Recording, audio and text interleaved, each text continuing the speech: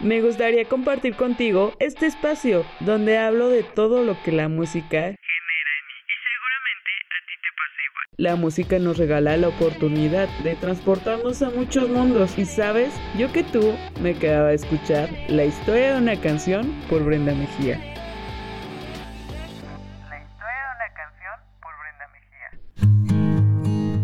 ¿Qué onda? ¿Qué dice la vida? Esta canción es probablemente un himno de rock en México que nos recuerda que el miedo y el estar tristes no es un pretexto para no atreverse. ¿Has escuchado de una banda que se llama Las Insólitas Imágenes de Aurora? ¿No? Yo tampoco, y eso que soy del 96. Bueno, en sus principios la banda mexicana llevaba ese nombre. Después, con el tiempo y algunos exintegrantes se comenzaron a llamar Caifanes. Aquí entre nosotros, Caifanes suena mejor, ¿o no?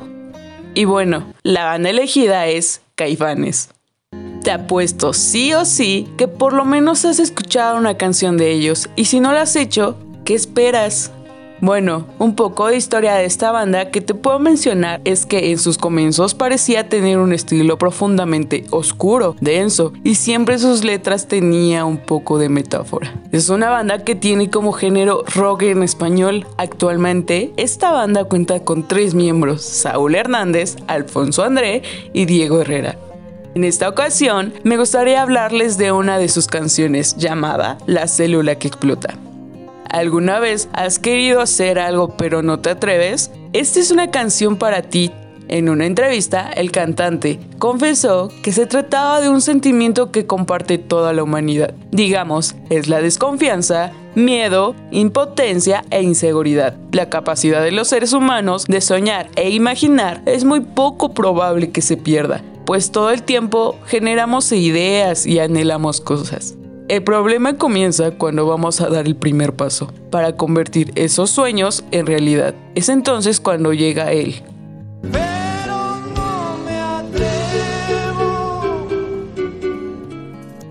Sé que tenemos días buenos y no tan buenos, pero dentro de nosotros sabemos lo fuerte que somos. Y sabes, siempre tendremos la fuerza para convertirnos en seres imparables. Me gustaría presentarles a Alessandro Valencia. Él nos contará su historia con esta canción. Hola, mi nombre es Alessandro Valencia y esta es mi historia en una canción. ¿Nunca te has preguntado el daño que hace guardarse las cosas? ¿Por querer mantener las cosas bien y evitarse problemas? Bueno, esto es lo peor que podemos hacer, el guardarse las emociones y los sentimientos, porque siempre termina haciéndonos mal.